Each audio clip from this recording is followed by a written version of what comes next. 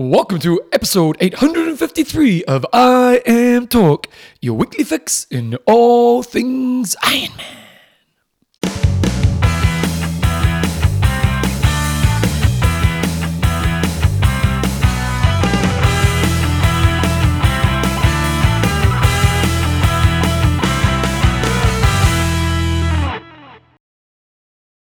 Radio team, welcome along to episode 853 if I'm talking of Coach John Newsom, Bevan James Oz. How you going, mate? I'm pretty good, Bevan. About yourself? I am on top of the world. Top of the world, John. Do you know why?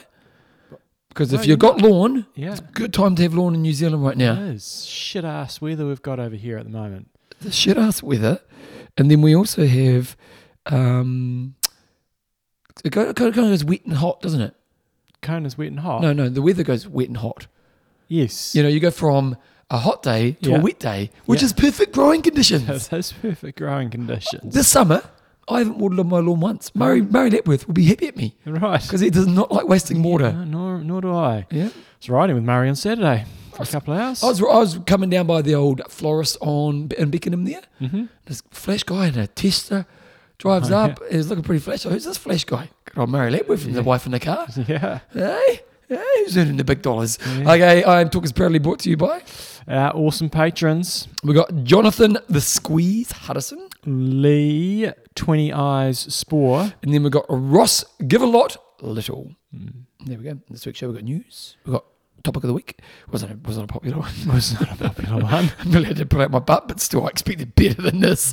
Age group of the week. Yeah, we've got an interview. We're going to talk to Gwen Jorgensen's mother and sister, as we haven't done the interview yet, so all going to plan. Quite topical, really? Well, it was arranged a couple of months ago. I think I sort of locked it in, and then with this week's announcement, even more topical. Good, because let's get to the news. No racing, bugger all news, but Gwen Jorgensen is making a comeback, focusing on mixed relay, which she's now 36. John, I've said it for a long time. What was she doing? Well, so it's an interesting one. I didn't really see it coming, but her running career has been underwhelming. She never really even got to the top level in America, did she? No, not at all, no. And not even worldly, but even in America.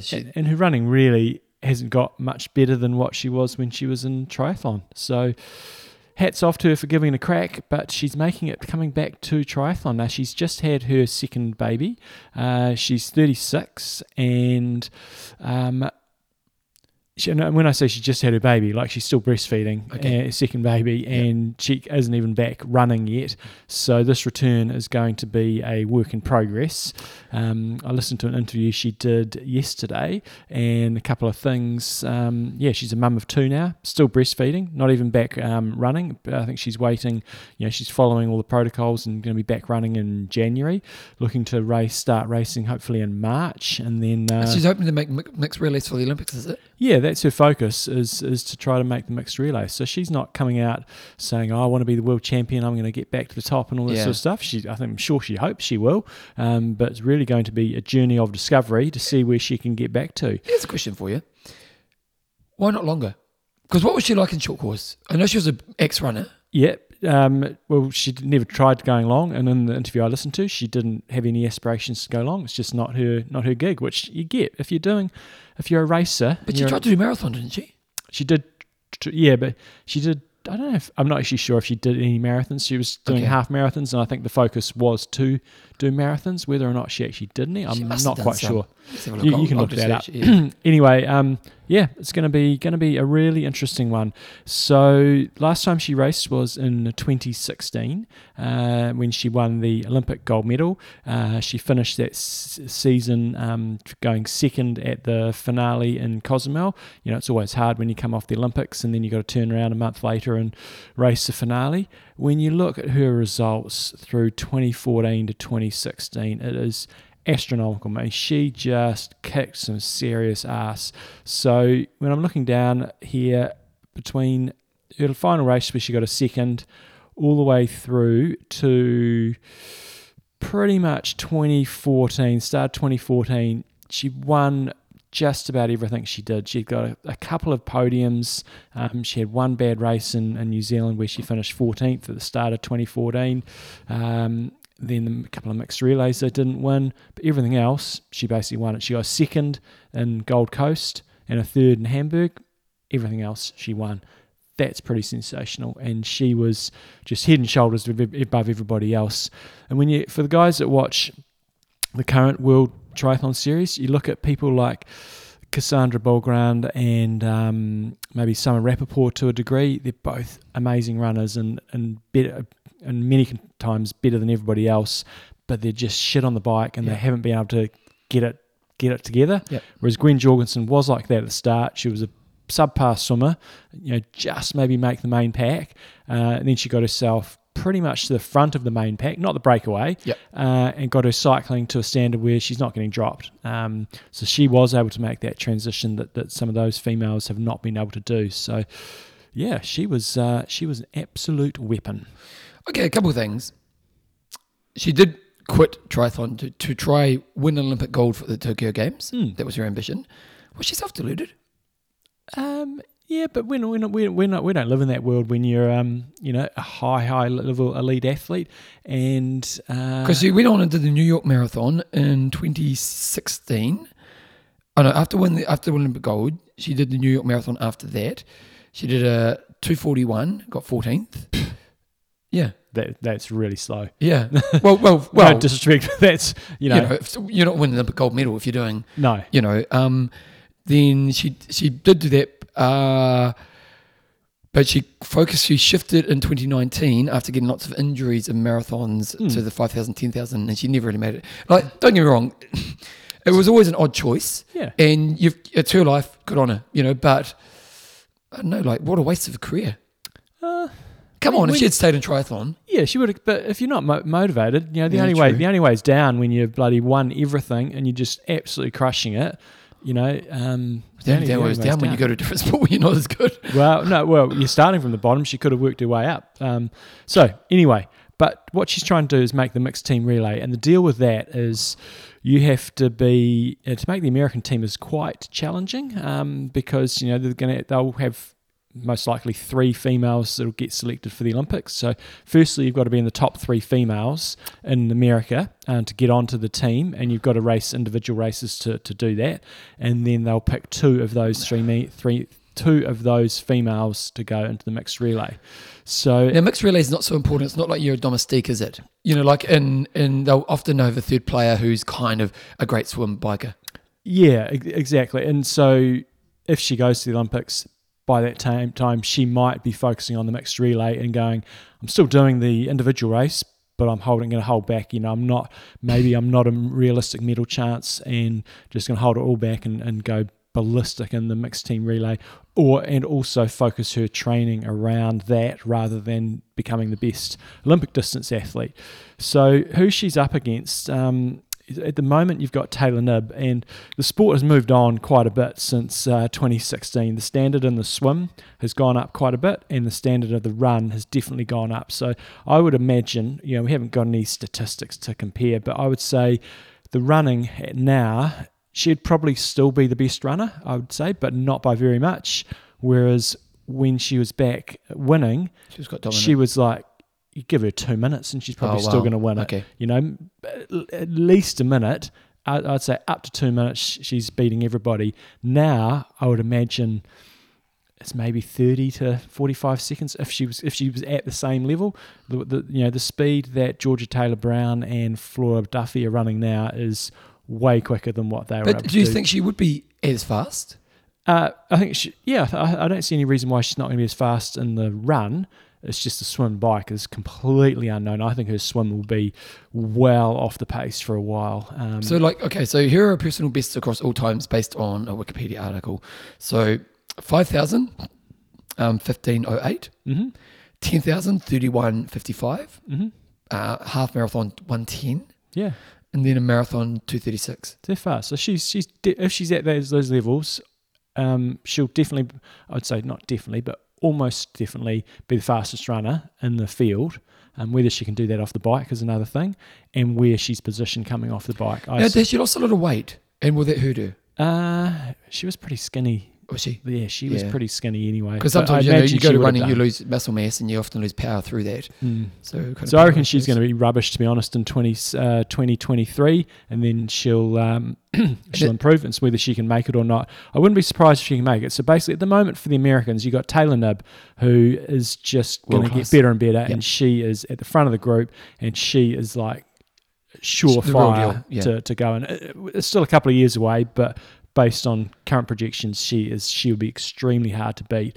But then after that, you got Taylor Spivey, who is very good, and she's really good at the short stuff. And then it drops off pretty quickly. You got Kirsten Casper, Summer Rappaport, but then you're going to have Katie Zaveris coming back as well. So you'd kind of say, I wouldn't be surprised if she can make that the best three Americans, but not going to be easy.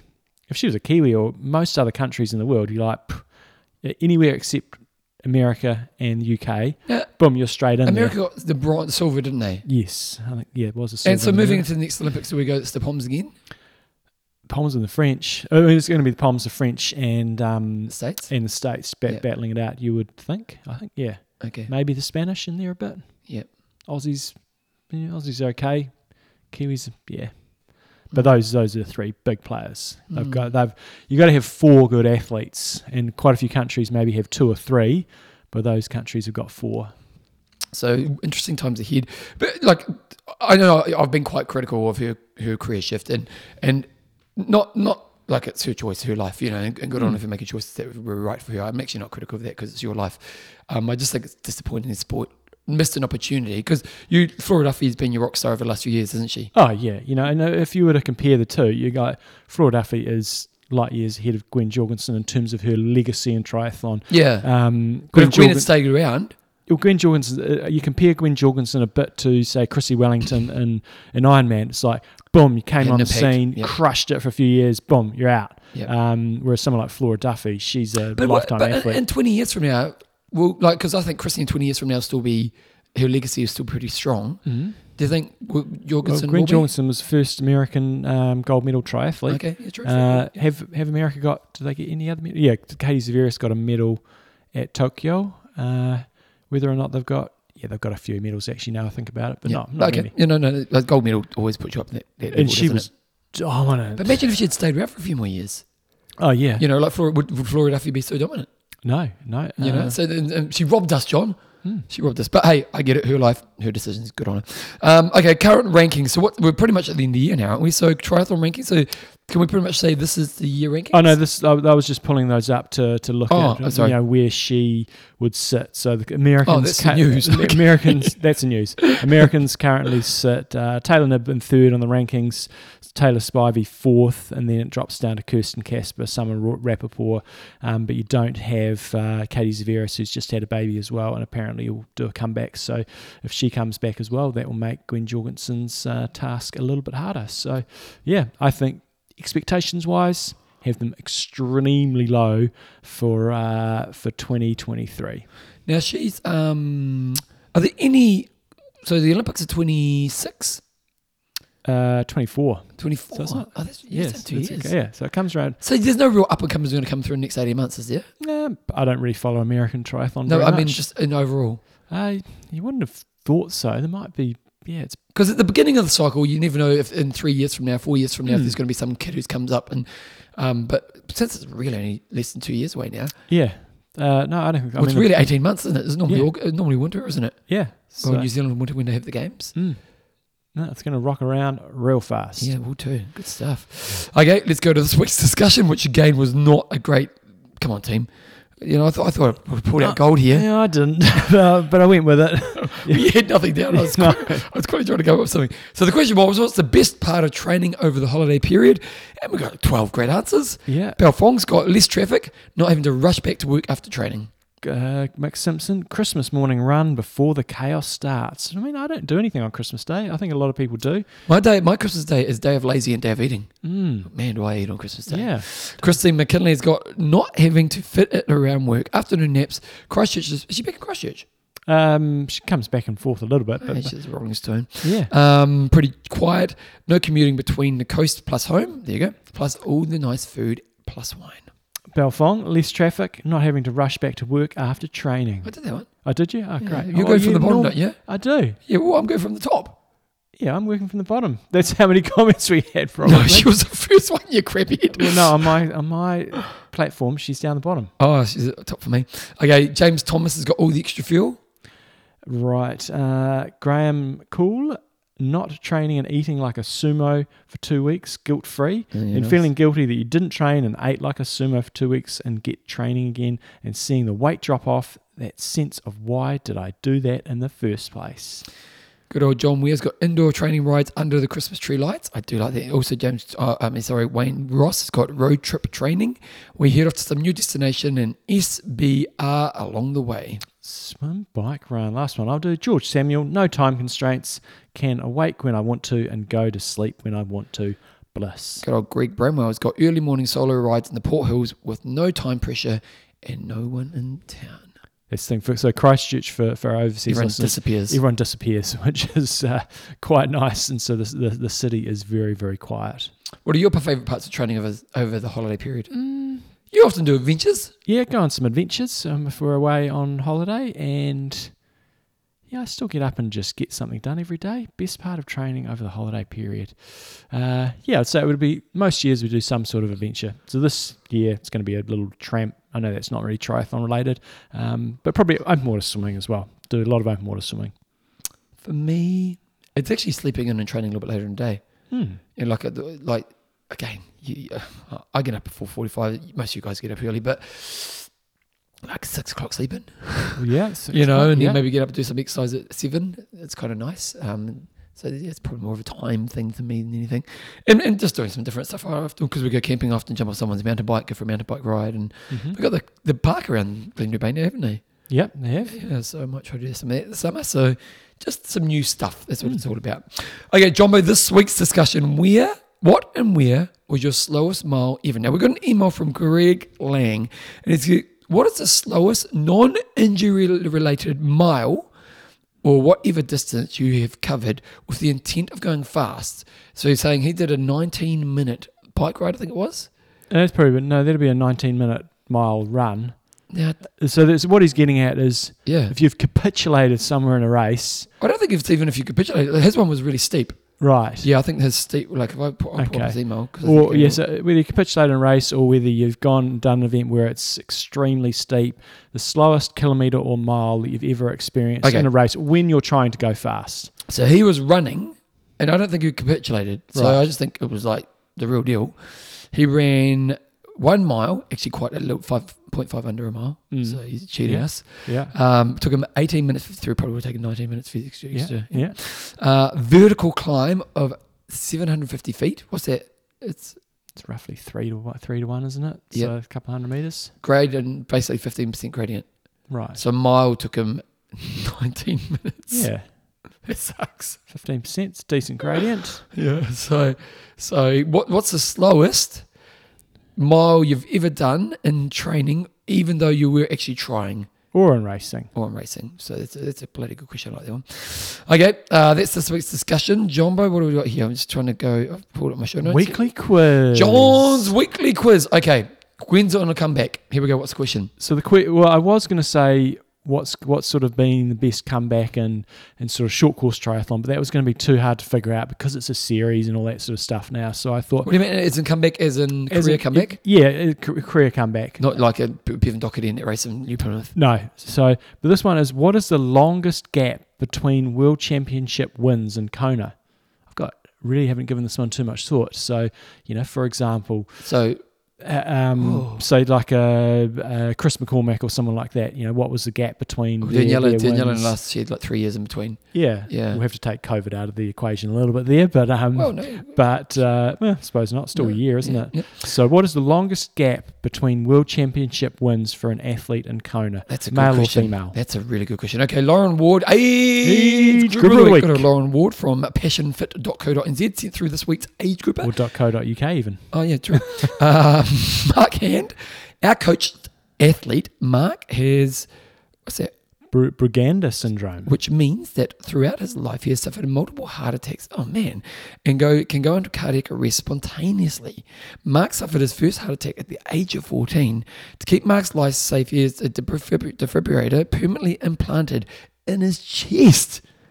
Jeepers creepers. Mark's athletic career, a journey, requires continuously monitoring his physiology and the impact of his training has on it from multiple experts and professionals beyond his passion fit coaching team. Mark is a role model example of how you can change your life with the right mindset and the best people around you. 12 months ago, Mark was attempting his first ever triathlon, knowing that any medical complication could mean that the end of his journey before it even started. Last month, Mark took part in an event that last year would have seemed like a distant dream. Mark raced at this Ironman 70.3 World Championships in St. George, Utah. As far as we are aware, Mark is the only person with Brugada syndrome to have ever completed and finished an Ironman 70 World Championships.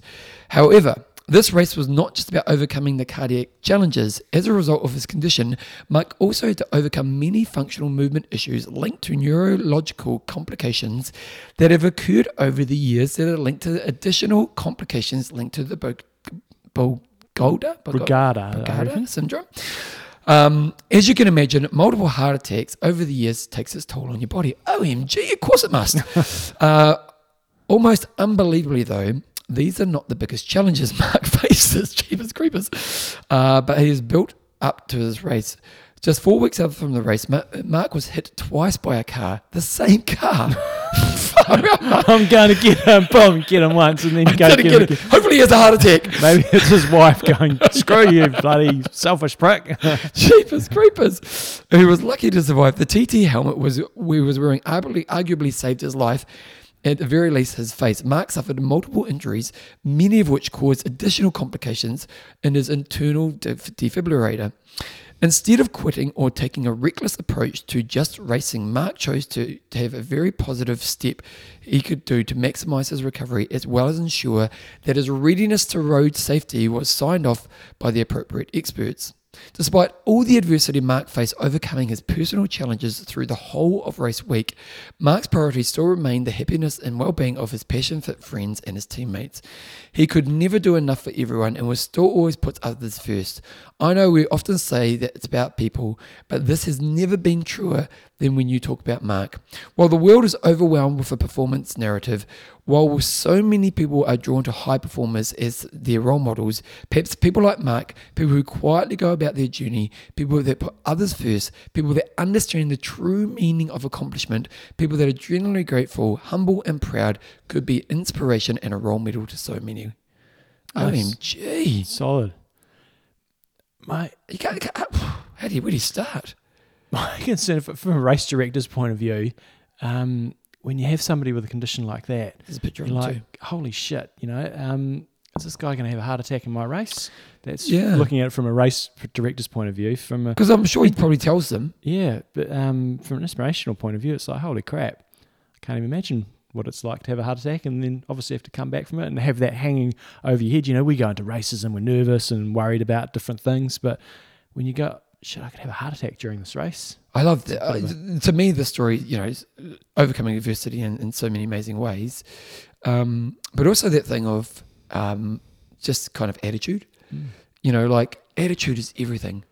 I really believe one of the greatest character traits is the ability to determine positive mindset or great attitude is one of the greatest attributes anyone can have. And obviously Mark is just a bloody rock star. Ticking all the boxes in terms of getting the right advice as to not endangering himself. And I do need to do a slight disclaimer from, I think it was last week. What you do? Here we go. This is the first ever. He's saying he was wrong. I could have used better words. What'd you do? When I was talking about the Ironman coverage and watching that, and I said the sob stories, which I said a bit flippantly. Yeah. They're not sob stories; they're inspirational stories. Ah, yes. You've always called them sob stories, but we did call them what made sob you change? stories. Did someone pull you up? No, I pulled myself up when I said it, and I thought, I shouldn't have probably said that. And then a couple of people did have mentioned it to me. But Mark would be a good candidate for an inspirational story, considering he did go to 70.3 World Champs. Oh, it's more than an inspiration. Yeah. Like doing our sport, is so hard. And it's that thing of when you look at basketball players on the court, they all look the same height, so you don't understand how tall they are. Like people, when you're in this world, you kind of don't actually comprehend how hard this thing is that we do. Like I remember when I was doing, like you'd say to people, for most people to do a 6-hour bike ride would be a highlight of their life. For most people to run a marathon is a highlight of their life. Triathletes kind of do it in their training all the time. Yeah. You know what I mean? And so our sport is such an outlier and such a challenge. And then you put someone like Mark in the game who's got massive hurdles to overcome. Gets hit by a car twice. What are you doing, Mark? Sharpen up. Yeah. But like, wow, what an absolutely amazing story. So Mark, how do we say his last name? Mark Hand. Mark Hand, you are our Age Gripper of the Week. What a legend. Okay, let's go on to, we've got an interview coming up. John, what's the interview? We're talking with Nancy and Elizabeth Jorgensen, the parents and sister of Gwen Jorgensen, the USA's first Olympic gold medal triathlete. Here we go. Okay, guys, as you've heard earlier in the show, Gwen Jorgensen is making a return to racing. And so I actually arranged this interview a little while ago. So it's kind of timely. We're going to be talking to Gwen's mum and her sister, who have had 2 books out about Gwen's Olympic success all the way back in 2016 and may end up being more success in 2024. So first book was Go Gwen Go, A Family's Journey to Olympic Gold. And the recent book that's come out is Gwen Jorgensen, USA's first Olympic gold medal triathlete. So welcome along, Nancy and Elizabeth. Thank you for having us. Good to be here. So maybe go with Mum first. What was the motivation to do these books? And maybe if we focus a bit more on the one that's recently come out, Gwen Jorgensen, the USA's first Olympic gold medal triathlete. What motivated you guys and Gwen to do these books? Yeah, the first one was really just a family memoir. It was how Gwen got to the Olympics and what that changed in our family and what kind of an experience it was. This most recent one, it was Gwen's idea. She wanted a book to motivate young people, young girls, but also young men. And there was a hole in the market when teachers and librarians went to look for books for their kids to read about female sports heroes. There just weren't that many. There were a ton of books about, male sports heroes, but this filled that market. And because Gwen was motivated to do it, and Elizabeth and I were already co-writing partners, that's kind of the birth of the book. How do you approach it? If your target market is a younger audience, like I imagine the first book was more of a memoir and it's kind of just sharing your own experiences of this journey as a family, because the Olympic gold medalist is a family journey. But this one here is more, I imagine, obviously it's an inspirational story, but if your target market is maybe a younger audience, as a writing style, is there a different way you approach it, or is it pretty much the same thing? We approached it completely different from the first book. The first book flashed between mom's words and sister's words, and then Gwen was in there through her emails or text threads. And this most recent book has 2 timelines. One timeline is a few days before the Rio race. And then between there, we flash back to these important moments in Gwen's life. So you see her as an elementary school kid joining her first swim team. And then you go back to a couple of days before the Rio race. And then it flashes back again to a moment in high school. And so we're trying to build some tension. Obviously, everyone knows what happens in the Rio race, but the flashbacks and then to the present day, we're hoping really will engage readers. And we also used letters.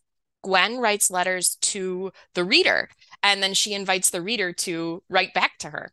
Oh, cool. Nice. Cool. Yeah. If we just sort of rewind a little bit, Nancy, I know this will be outlined in the book, but, when did Gwen or did you guys think, Gwen's actually got some real ability here and she could be a champion athlete? Was it just a slowly evolving thing, or did you know when you look back in hindsight, was she sort of a very driven and talented athlete from the get-go? Oh, she was definitely driven from the very beginning. That seems to be just the personality she was born with. But we never thought that we were raising an Olympian. She was a good swimmer in our town, but she was never a state champion. She didn't go to the Olympic trials. We encouraged her to swim because she loved to swim and she had good friends there, and it was a good way to spend her time. But and then she kind of tapped out of swimming, tapped her potential, and switched to running in college. And but even then, we were not thinking Olympics. And I think it was really after she graduated from the University of Wisconsin and USA Triathlon recruited her, and they showed some interest, even though she didn't even own a bike, but they thought she could do this. And so they said, well, we'll get you a bike. It's fine. We'll teach you how to do that. You've already got the swim and the run ability. And so I think it was really then that we started to take it seriously. And you guys probably, maybe not, have been around and had a number of athletes that you've interacted with at a high level, I imagine. What do you think is different about Gwen compared to, somebody who might be more middle or back of the pack or sort of struggles to make it to the next level? I think Gwen is willing to listen to people. She's willing to make these huge sacrifices. I just look at the team that she surrounded herself when she was working with Jamie Turner. She left home. She'd always lived like within 90 minutes of us. And she realized that in order to reach her potential, she had to make a huge change. She did it. And then along the way, Jamie was saying, let's start journaling. Let's start focusing on the process instead of the outcome. And Gwen just went all in. She's always been really good at, maybe sacrificing from our perspective. She wouldn't be as social as maybe some other people, or she would prioritize sleep and nutrition above, everything else. And I just think that she has that perfect combination of willing to invest in herself and then also being open to what outsiders suggest, to trying new things. Can I ask a family dynamic question? Because when you get someone in your family who kind of becomes a star, like you as a sister, you do kind of get, how's Gwen going? And sometimes it can be a difficult thing to navigate as a family. And as a family, have you managed that, or has it not been a problem?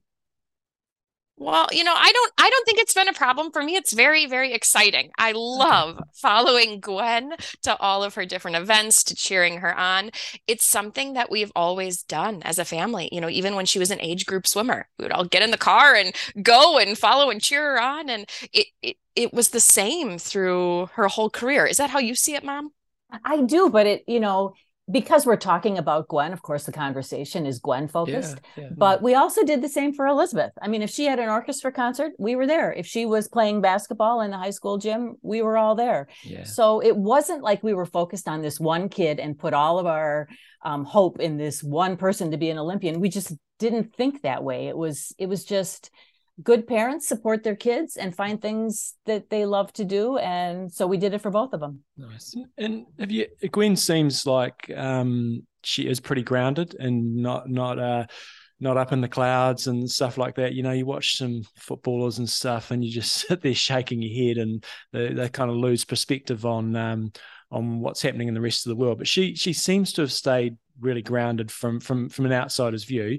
Have you had to work on that in terms of her not necessarily getting a big head and just thinking, because she was so dominant for that sort of couple of years leading into Rio. Was keeping her grounded ever a problem? I think it was like, oh, go ahead. Okay, well then you can follow up. All right. I think it was almost the opposite. Gwen has always been one to, she's reluctant to celebrate. And so when she was little, she just, we'd say, oh, good race, Gwen. And she'd say, well, I didn't get a PR. That was terrible. And one time I asked her, Gwen, have you ever been satisfied with a race? She was maybe 15. And she said, yeah, once in 6th grade, I had this really good race. Yeah. So I think she's just always self-evaluating, looking for something that she could have done better, wishing she'd done something different. I have not seen that kind of out of control ego from her. I was going to say the same thing. It's exactly the opposite. Gwen doesn't want the spotlight. She doesn't want the media attention. None of those things are her favorite. So those are things that have to be encouraged in her, rather than, trying to downplay them. As a family member, and obviously you sound like a very close family. Being an athlete's a roller coaster ride, and you have these peak moments of the Olympic gold medal, but also the downs that come with it. How does a family support an athlete through the tough times? Oh, I just be as almost like neutral as possible. Kind of what mom was saying, that, we know Gwen is going to be disappointed. No matter what happens, she's going to find a reason to be unhappy. And so I just kind of like back off and stay away and talk about anything other than what happened. Like, where do you want to go to eat? And what time's your massage? And then later on, sort of circle back to those things. And she's pretty quick to recover. Yeah. We give her that time, and then we know that it's going to take, a day or maybe even less than that. And she's always thinking about us when we travel to see her meet, and she wants us to have a good time. And so she'll arrange to have a dinner with everybody. And I know sometimes she's just putting on a face and she's really disappointed, or things just didn't go well. But she, she does think about the other people that are there to support her. Nancy, what about after Rio? You say she's disappointed after a lot of events. You kind of get that. There's always little things you can improve on. I imagine going into Rio, it's quite stressful because she's a raging hot favourite. It was to a lot of people, it was her race to lose. And we often hear from Olympic athletes, it's a sense of relief once it's actually done and dusted and you've got the medal. What was her sort of evaluation of Rio, and how did she feel after the race? I think that is one exception to this whole scenario we've painted. I just saw her so happy that day. And I think you're absolutely right that some of it was relief and some of it was celebration.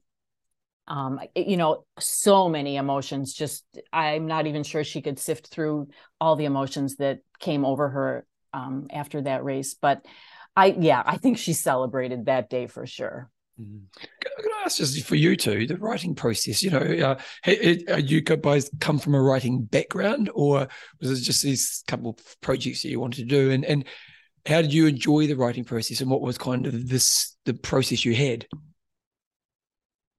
Elizabeth, you want to take that one? Sure. Mom taught choir for years and years, and as part of that, she wrote a couple of methods books for other educators of choir. And so I saw mom doing this when I was a kid. And then I ended up becoming an English teacher, and I teach creative writing. And so I saw how mom weaved in one of her passions for writing into her teaching. And I was inspired to do the same thing. And so I started writing articles about what I was doing in my classroom. And that just slowly evolved into other bigger projects, including our two books. Would work collaboratively via like Google Docs, and then we would get together at least once a week in person and go over things and discuss and read aloud and send things to Gwen. And it really was a labor of love, and we enjoyed it. And the most recent book, we did a lot during the pandemic and during lockdown.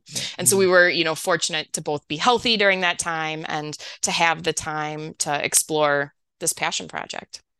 I think there's probably scope for a third book at some stage, because obviously, Olympic gold is, I imagine, where the second book finishes, in Rio. But it's been the last 6 years has obviously been a different journey for Gwen with trying to make it with the running career, and obviously has not quite gone the way she had perhaps hoped. Was that a difficult, maybe Nancy, if you answer this one, it was a difficult time watching Gwen with her running and not really hitting the levels she wanted to? I think as a parent, that's the hardest thing about a race when it doesn't go well, is not that I really care about the race personally, but that I always want my kids to be happy with what they're doing. And so it's hard anytime either one of them tries something and it doesn't go well, because I just want them to have what they want. But Gwen has always done surprising things. She was always a swimmer, and then she switched to track in college. That was a surprise. When she she was working as a full-time CPA and accountant, and she decided she's going to quit her job and try triathlon. That was a surprise. And then she moves from triathlon to running. I mean, I guess I'm always prepared for her to do something that's unexpected, and I'm, as with any athlete, things don't always, it's not a straight path. So there are going to be failures and disappointments and refocus. So I try to take it in stride. And you've obviously had another surprise in the last couple of weeks. You guys might have known for a bit longer, but Elizabeth, is she going to? Yes, we knew a little bit longer. Yes. Elizabeth, is she going to get back to the same levels that she was at, do you think? I have no idea. The sport has changed a lot in the time that she's been gone, and I'm excited to see how she does. I think she can do it, but I think it's going to be a challenge, especially having two young kids now, and Patrick working full time. Just the whole dynamic has changed. It's a little bit more unpredictable when you throw a couple of little ones in the mix. But I mean, I think she can. You're looking at who's on the U.S. start list right now, and do you think she can? Yeah, well, look, you take Taylor Knibb out of the equation, and she's obviously crushing it. But when you look at the rest of them, you're going, if she gets back to even close to the level she was at, I think she's got a good chance at least making the mixed relay team. Whether or not she can get back to being number one, we'll have to. I think we'll all have to wait and see on that one. But certainly, yeah, and I don't think she's quite said that yet. I think she's just said she's going to focus on making the relay team. Yeah, so no, exciting times for American triathlon. What would have been with the book? Because I imagine it's a really bonding experience for the whole family. So what have been maybe some of the benefits of writing the book that maybe you wouldn't have foreseen when you started both of the projects? Even as an English teacher, I didn't see how much that I didn't realize how much of a hole there really was for this. And we've heard from teachers and librarians that kids really want to read these nonfiction biographies about female athletes. And I had no idea that we were really filling as big of a hole as we are. Mm-hmm. That's cool. So, guys, if you want to get hold of the books, the recent one is Gwen Jorgensen, USA's first Olympic gold medal triathlete. The prior book is Go Gwen Go, the family journey to Olympic gold. I had to scan through a couple of them on Amazon yesterday, and I liked one particular part. And I think it was when Gwen was younger. I think you were planning some family holiday somewhere, and she was going to miss 2 swim training sessions and maybe a swim meet, and she was not happy about it, and slammed her hand down on the table and said, "We can't go if I miss any training." So sounds like she was pretty driven from a young age. She absolutely was, and there are other stories from other things that we made her do. I always believed in a well-rounded childhood, and I thought, it's great for her to swim, but she's got to have some other things. And so one thing was we insisted that both of the girls study music. So Gwen played violin, and we were on the way to an orchestra rehearsal, and Gwen was pouting in the front seat. And she said, "If you make me go to this orchestra rehearsal, you have to take me to the YMCA so I can make up my swim session." And so, I had to remind myself, I'm the adult here, and it's not good for a 12-year-old to be obsessed with one thing. It's important to do these other things. And so I was always just prepared for it. And I usually gave in and took her down to the community pool so she could do her swim. But she knew what she wanted. And I think it's hard to criticize that, because I think that's part of what's made her successful. She advocates for herself. She knows what she needs to do, and she doesn't give in. Does she still play music? When she qualified for the 2012 Olympics, they flew her to Los Angeles for a big media thing, and they wanted each of the athletes to bring along a hobby. And so she decided, she said, "Mom, I need a hobby. Let's get out my violin. I'm going to practice the Bach concerto and see if I can still play it." And so she dragged her violin after practicing to Los Angeles. They never actually made her play, but they took a bunch of pictures with her holding the violin. I think it was like a triathlon picture, except it was music in one hand and her bike wheel in another, and her swimming suit or something. Funny. Oh, well, that's awesome, guys. So yeah, get hold of those books. There'll be some good holiday reading for everybody. You can get them on Especially if you've got Amazon. young people in your life who are, you want to inspire, especially young females, and really important stuff. You can get them on Amazon and elsewhere online. So just search for it. If you just even type in Gwen Jorgensen at the moment, it comes up at the top. So, so Nancy and Elizabeth, thanks so much for your time, and thanks for adding another resource into the world of triathlon and hopefully inspiring the next generation. Our pleasure. And if there are any teachers out there listening, I just wanted them to know that we provide a free teacher guide. So there's like activities and lessons that, a coach could do with their swim team or a teacher could do with their class. We also have signed copies. If people are interested in those, they can order them at Books and Company in Oconomowoc. They have all 3 of our signatures. And we can give you the link for the show notes as well. That'd be awesome. Excellent. Yeah, great stuff. Great. Thanks, guys. Thanks for your time. Thank you. We're doing that interview later, so you guys will hear. I'm sure it's amazing. I'm sure it was. I'm sure it's probably the best interview we ever did. Jumbo. And we've changed our mind. Gwen Jorgensen's going to come back and she's going to crush it this year. She's going to absolutely annihilate it. Yeah, exactly. But you do got to love these stories. So I hope she does. I think she'll do well. Whether she gets back to that same level, not so sure. My thing is it will add a hell of a lot to it. Let's say she had won the Olympic gold at 22 and gone away for 6 years and come back and she's like 28. Yeah. It's a different story. Age and having 2 babies. Yeah. Yeah. Well, 36. Is it Harold Flora Duffy? Oh, it's probably pretty similar, I think. Okay. I reckon. Why is that then? How come females can survive until the late... Oh, the Gomez, Harold Gomez. Gomez is probably pretty similar age. But he's still not. He's not dominating anymore, is he? No, he's struggling at the moment. Yeah. But I think he's had a rough time with injuries. And Flora Duffy is 1 year younger. She's born in 87. Gwen Jorgensen was 86. Back in the day, you didn't expect someone in the mid-30s to be still massively successful, did you? No. So it's time to move on, John. We'll put a link to the book on the show notes so you can check that out in www.iamtalk.me. Okay, John, let's do Strava first. Winger of the week. We're going 25th. No, I've picked one already. Random.org. I will do both. 14th. Oh, you're right. You're right. Guys, one thing we haven't talked about, or we should maybe talk about in the show, John's a bit dusty this morning. A little dusty. A little bit dusty. Last night. Number 14, Derek Skawinski. He did 15 hours and 22 minutes of training last week from 14 activities, 4 hours and 1 minute on the swim, 9 hours and 3 minutes biking, 2 hours and 16 minutes of running. 15 hours, solid amount of training for the week. And number 25 is Arnold Solodkov. Oh, there you go. Yeah. Derek doesn't have where he's from.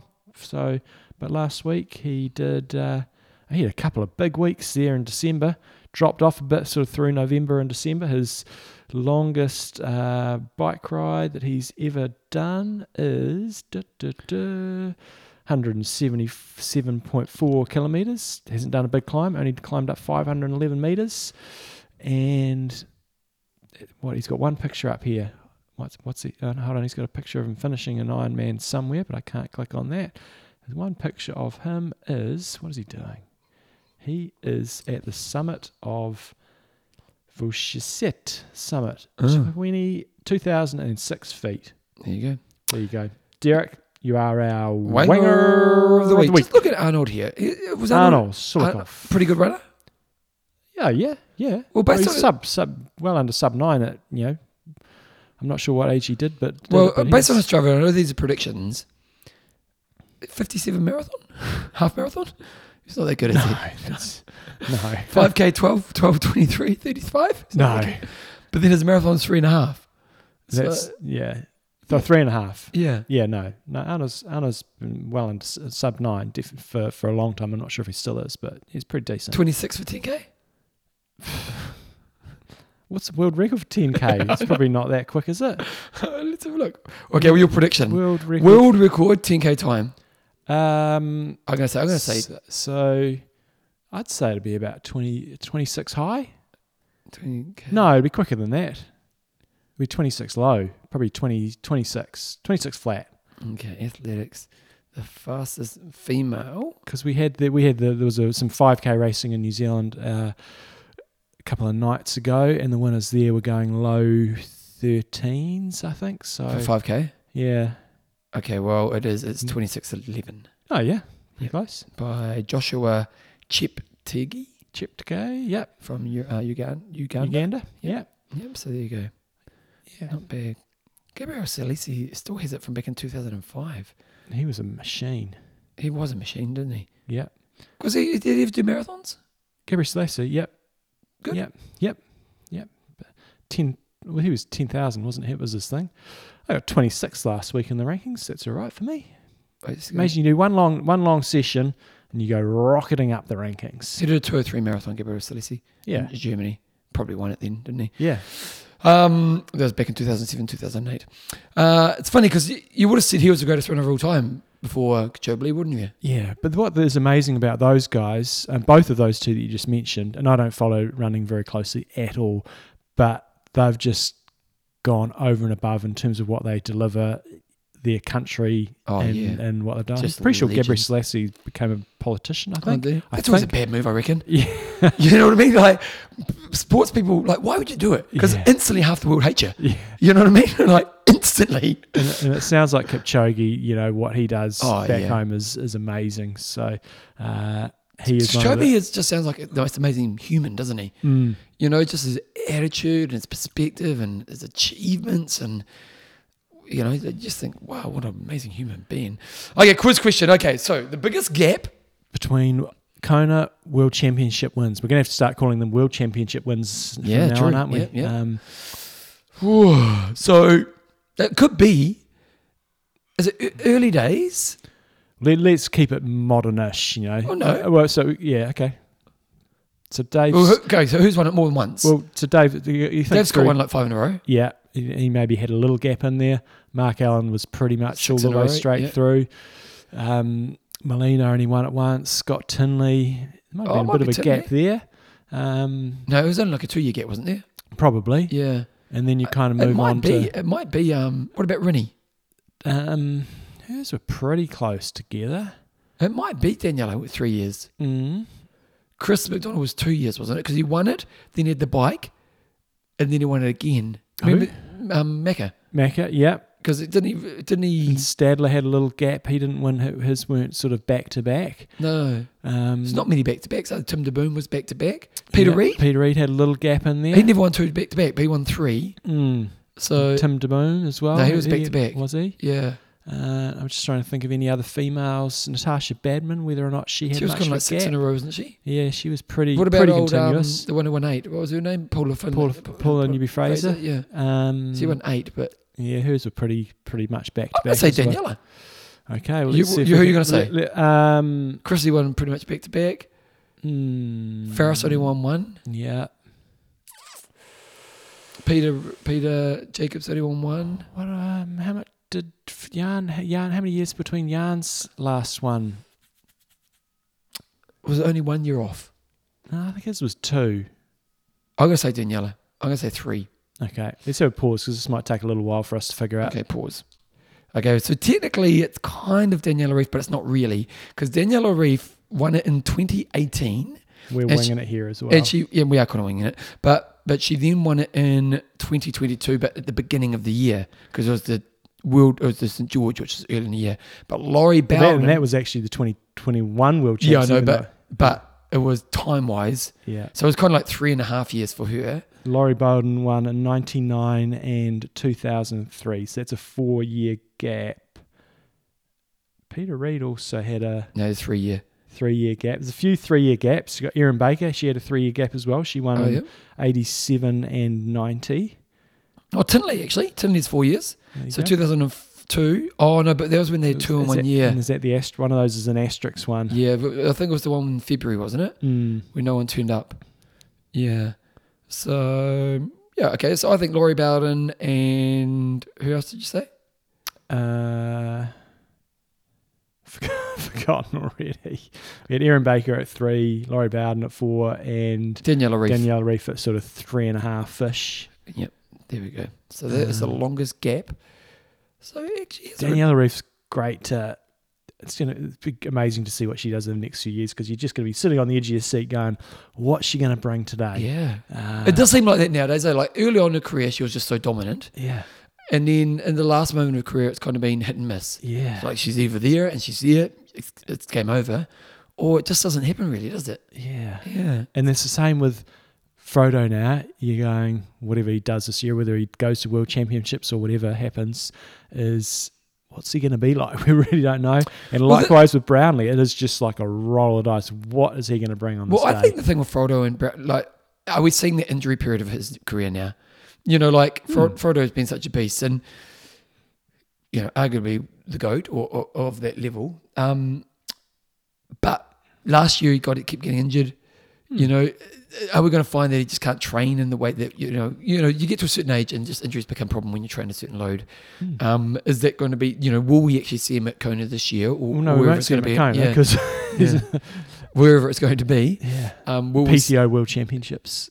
Yeah, well, but will we see him at a level where we actually have to be competitive? I think so. Brownlee, not so sure. Frodeno, if he's there, he'll be on. There you go. You made your prediction. Yeah. Okay, so that's that was John's quiz question for the week. Okay, let's wrap things up. Jumbo, let's say thank you to our patrons. Christopher Little J Swain. We've got John Mincy Munzer. John the Mincer. Muncer. David Trimmer Gedge. Because Gedge sounds like hedge, and you got to trim it. That's how we roll. Supposed to do my bloody hedges on Sunday, but it rained all day, as it is doing today as well. Do you know what I did? I bought a good tool. Yeah? Yeah, because down our bottom deck, we've got beautiful views from our bedroom and stuff, but sometimes they planted plants that grow and kill. And I used to go and like saw it, and it was a mission. Oh, I think you've told us about the... But then I bought the good tool. Yeah. Sometimes, John, you got to spend the extra money. Say, absolute gold. Absolute gold. So what are you going to do? How many hedges you got to trim? Yeah, we've got to do a bit of trimming around the property. Okay, before we get into this, if you want to become a patron of the show, go www.imtalk.me. Support the boys and what we do. Get a gift. Go to draw to win a free prize of some cool stuff. But more importantly, just support a show that hopefully brings value to your triathlon week. Also, if you want to get show email to you, www.imtalk.me at the bottom of the main page. Coaching, coachjohnnewson.com, epiccamp.com if you want to do one of his camps. My podcast, Bevan James Isles. Also, my book, Passion About Exercise. It's probably a bit late for a Christmas gift now, but if you know someone who wants some summer reading, who's thinking about getting into exercise in the next year, check it out. Do you have an ebook version, or is it? Yeah, it's ebook, it's audiobook, it's print, and it's print. You can print it around the world as well. Yeah, so there it's you go. Yep. Age groupers of the week, cool websites of feedback. imtalkpodcast@gmail.com. Okay, so what you got? So you got on the terps last night. He's yawning already. Oh yeah, that's a little long. We've got a long session today as well because I've got to go to the dentist. Yeah, and then we've got to get some other stuff done. So this time next week, Bevan. Yep. I'm going to be about. Oh, you're Everesting. 4.5 hours into my Everesting. You're doing it on Boxing Day. No, the 27th. And 27th. You're going to be there. You've mentioned on the show that you're going to be there. And somebody was saying last night, somebody who likes chickens was saying last night, Bevan's not going to turn up. I said, bloody well better do. I will, mate. I'll turn up. 27th, I don't think I've got any planned. Yeah. What time are you starting? 3:30 in the morning. I'm not going to be there then. Middle of the day would be good. Have you got people? We're spreading the word. Yep. So if anybody's in Christchurch, they want to come Everesting, 27th of what kind of intensity are you going at? And Ironman effort sort of thing. So it's not going to be particularly hard. And that'll be nowadays. Yeah, you'll be able to keep up for one or two. So if anybody's in Christchurch, 27th, Mount Pleasant Road, you'll be fine. It's not that steep. Okay. So I did a bit of a preparation ride on. Okay, nice. How many Saturday. laps? Well, no, I didn't go do laps of that. I did this ride that I've wanted to do for a long, long time.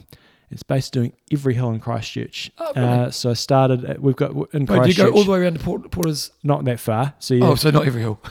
Well, that's different district. That's Selwyn. Oh, okay, fair enough. So Christchurch, we have the city's based on the flat, and then we kind of have hills where Bevan and I live, and then there's a harbour on the other side of the hills. So it's called the Port Hills. Yep. And on the city side is basically not all. There's like little patches of residential houses on different sort of spurs on each hill, and so you start at one end and you work your way all the way to the other end, and it ended up being 140 kilometres. So where'd you start? Started at Kennedy's Bush. So did you go up Kennedy's Bush? Up Kennedy's Bush, and then back down, and then all the way along. There's lots of little climbs. There's about 30, so you did all the little 30 climbs in total. Oh wow! Over 4,000 metres all the way of elevation, to Evans. all the way to Taylor's Mistake.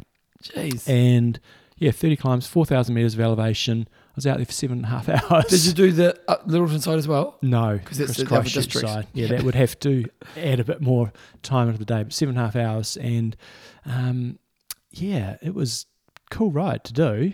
Tough. Very tough. In the middle, you got these about 4 climbs back to back. Actually, I'll pull it up on Strava because it's not a very long show so far, is it? And you got these 4 climbs back to back that are steep. There's one called Saleri's Ave, and then there's one called Maffey's Road, which is the steepest road in Christchurch. Is that the one that you go around the corner and then up? That's Maffey's, yeah. That's the main section of Maffey's is 26%. It's 26%. It is beefy. And then you've got another one that follows that's got a lot of 20% in it as well, which is called Glen Stray. And then you go up the hill that I was brought up on, which is called Monk Spur.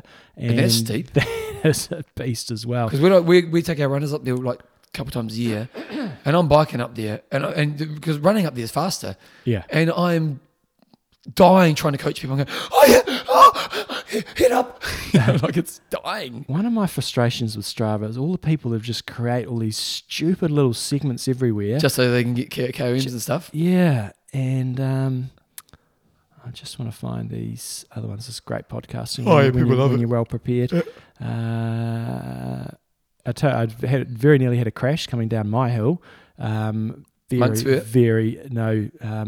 off Parklands Drive. Oh, you literally did every hill up. Oh, every little side street. Yeah. I didn't do private lanes, but every other climb. It was a lot of hills. Did you know how many you had to do going into it, or was it just like here's one I got to go? I had a pretty good idea, but I thought it was going to be more like 6 hours, or maximum 6 hours, and it was 7.5. So we over it. Had to send the SOS message.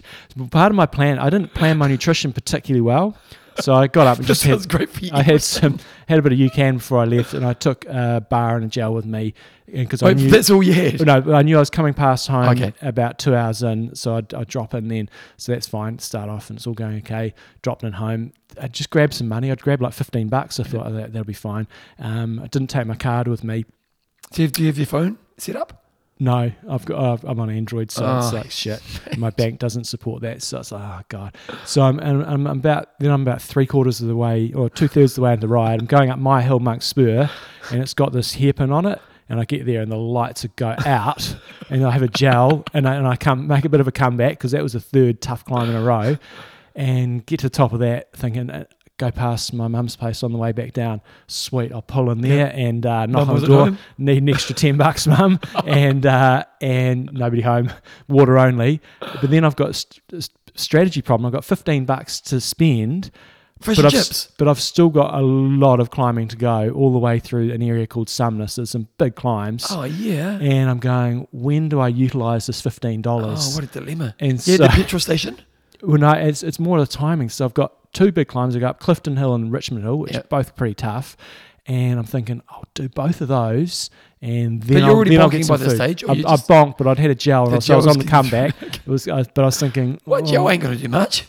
And then I did these first climb fine, second climb detonated at the top, going down, shaking, going, this is really not very safe. The Richmond Hill climb was, bloody hell, it was steep. It was at least 20% in places.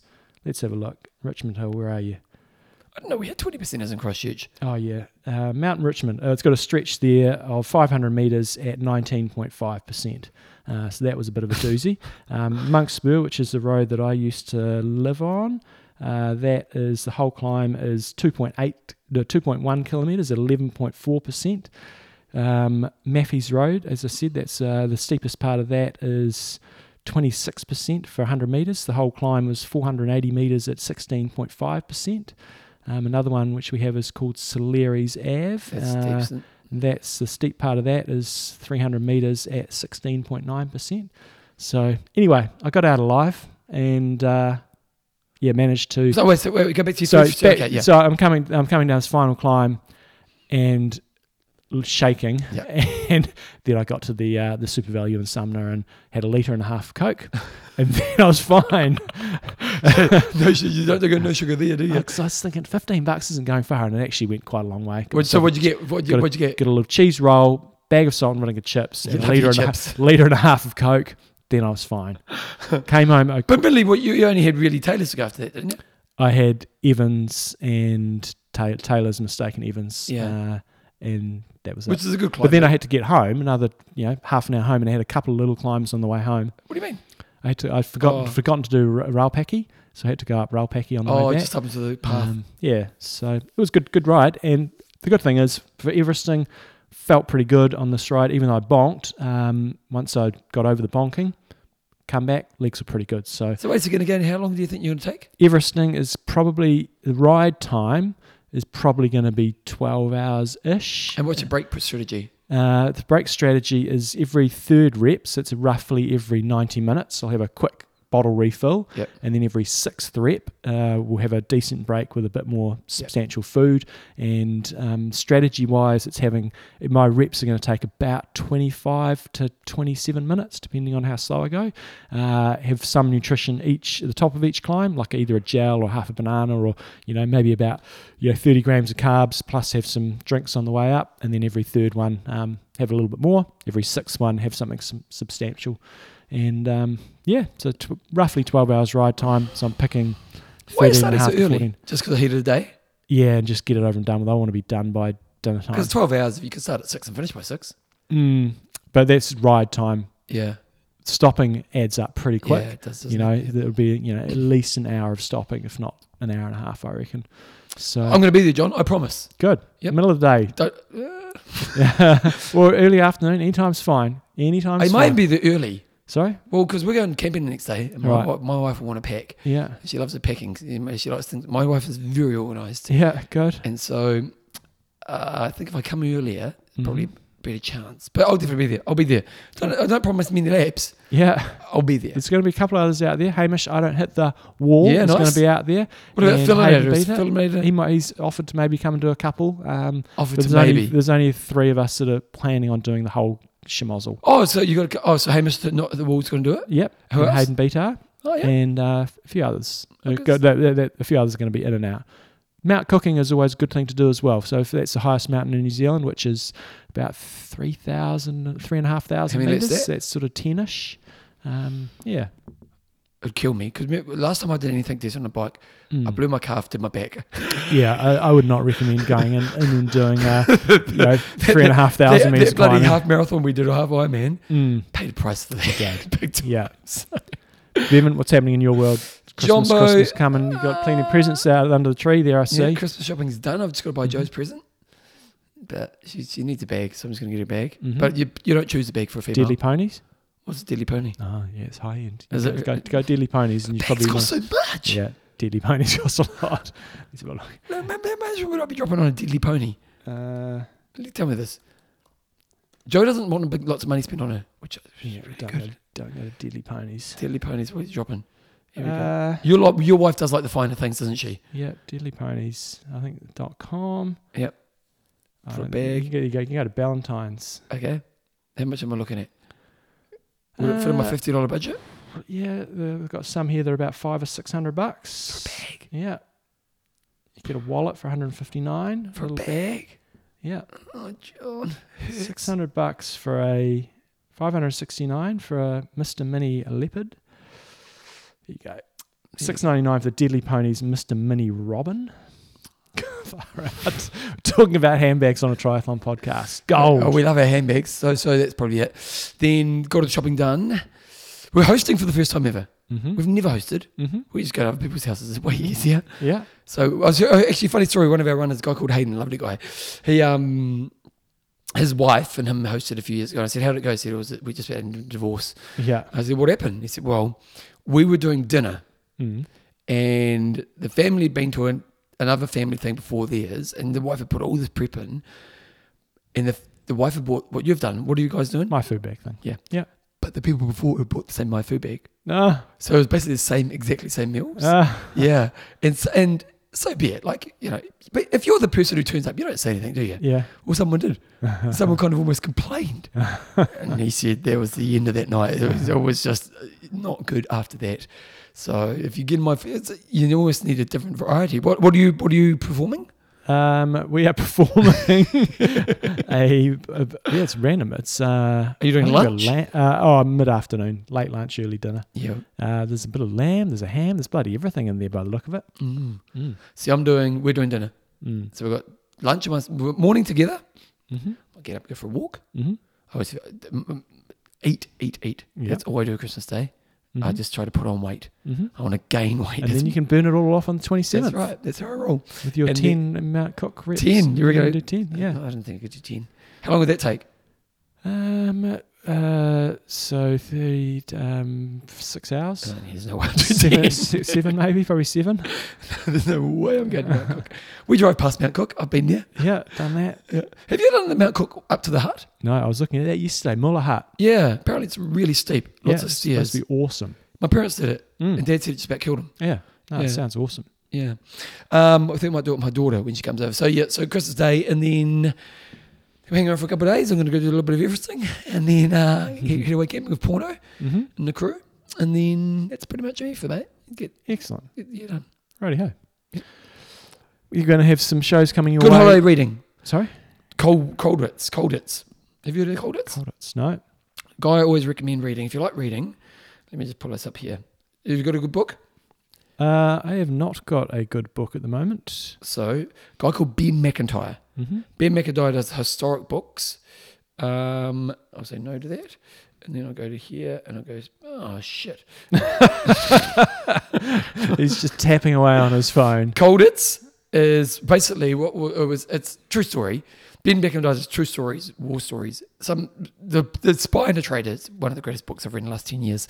But this is called Colditz. And it's basically, the Colditz was the prison camp for soldiers during the war, World War II.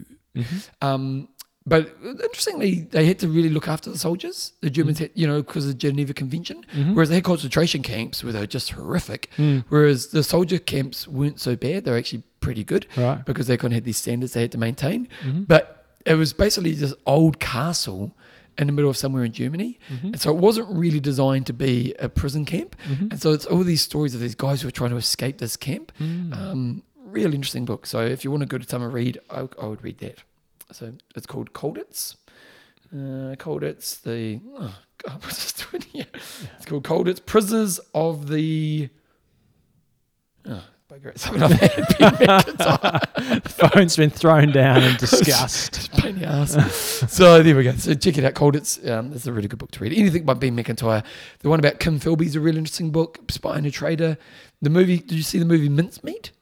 It came out recently. He wrote the book about that. It's quite good. Yeah. Anything by Ben McIntyre. If you like a good spy book, read his stuff because it's real and it's actually better than most spy books. Nice. So there you go. Anyway, John. Iron Russ. I'm Mino. Train hard. Train smart. Kia kaha.